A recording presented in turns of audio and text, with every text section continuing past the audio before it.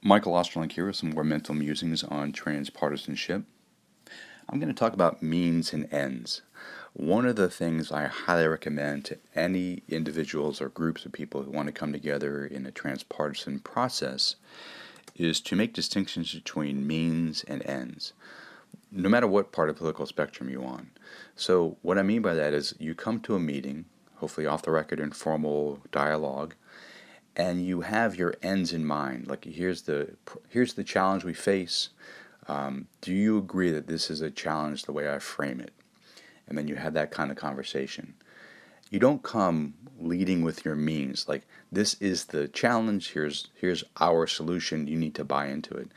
If you do that, and I found this happen an awful lot of the time, you completely turn off other sides of the political spectrum who might agree with you on the ends that you seek, but don't agree with you on the means. So if you come in there solidified, like here is the challenge, the way I define it, and here is the way to fix this challenge, the way I define it, most likely you're not going to get a lot of support across the political spectrum.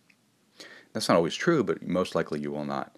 So come to a conversation open-minded.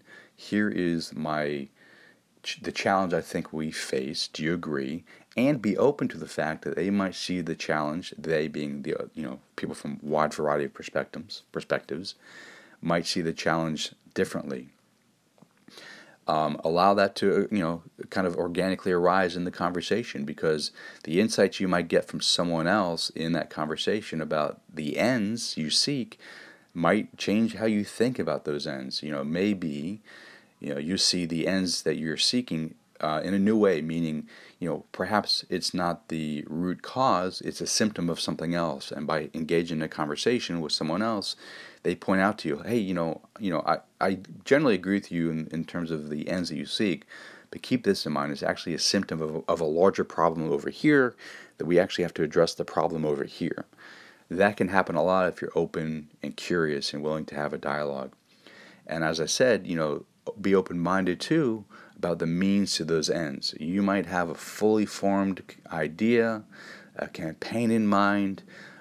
Great, nothing wrong with that. But be loose, be open, be flexible, because in that dialogue with other people, you might realize that if you really want to make it a transpartisan campaign, that you need to change the language, you need to change the structure, the format. And be open to other means to the ends that you seek.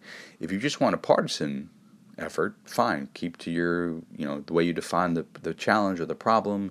Keep to your campaign ideas, the means to the end, and work it that way. And perhaps you might get other people from across the political spectrum interested.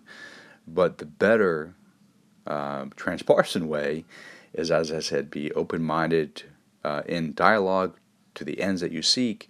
And just as important, or even more important, be open-minded to the means to get there.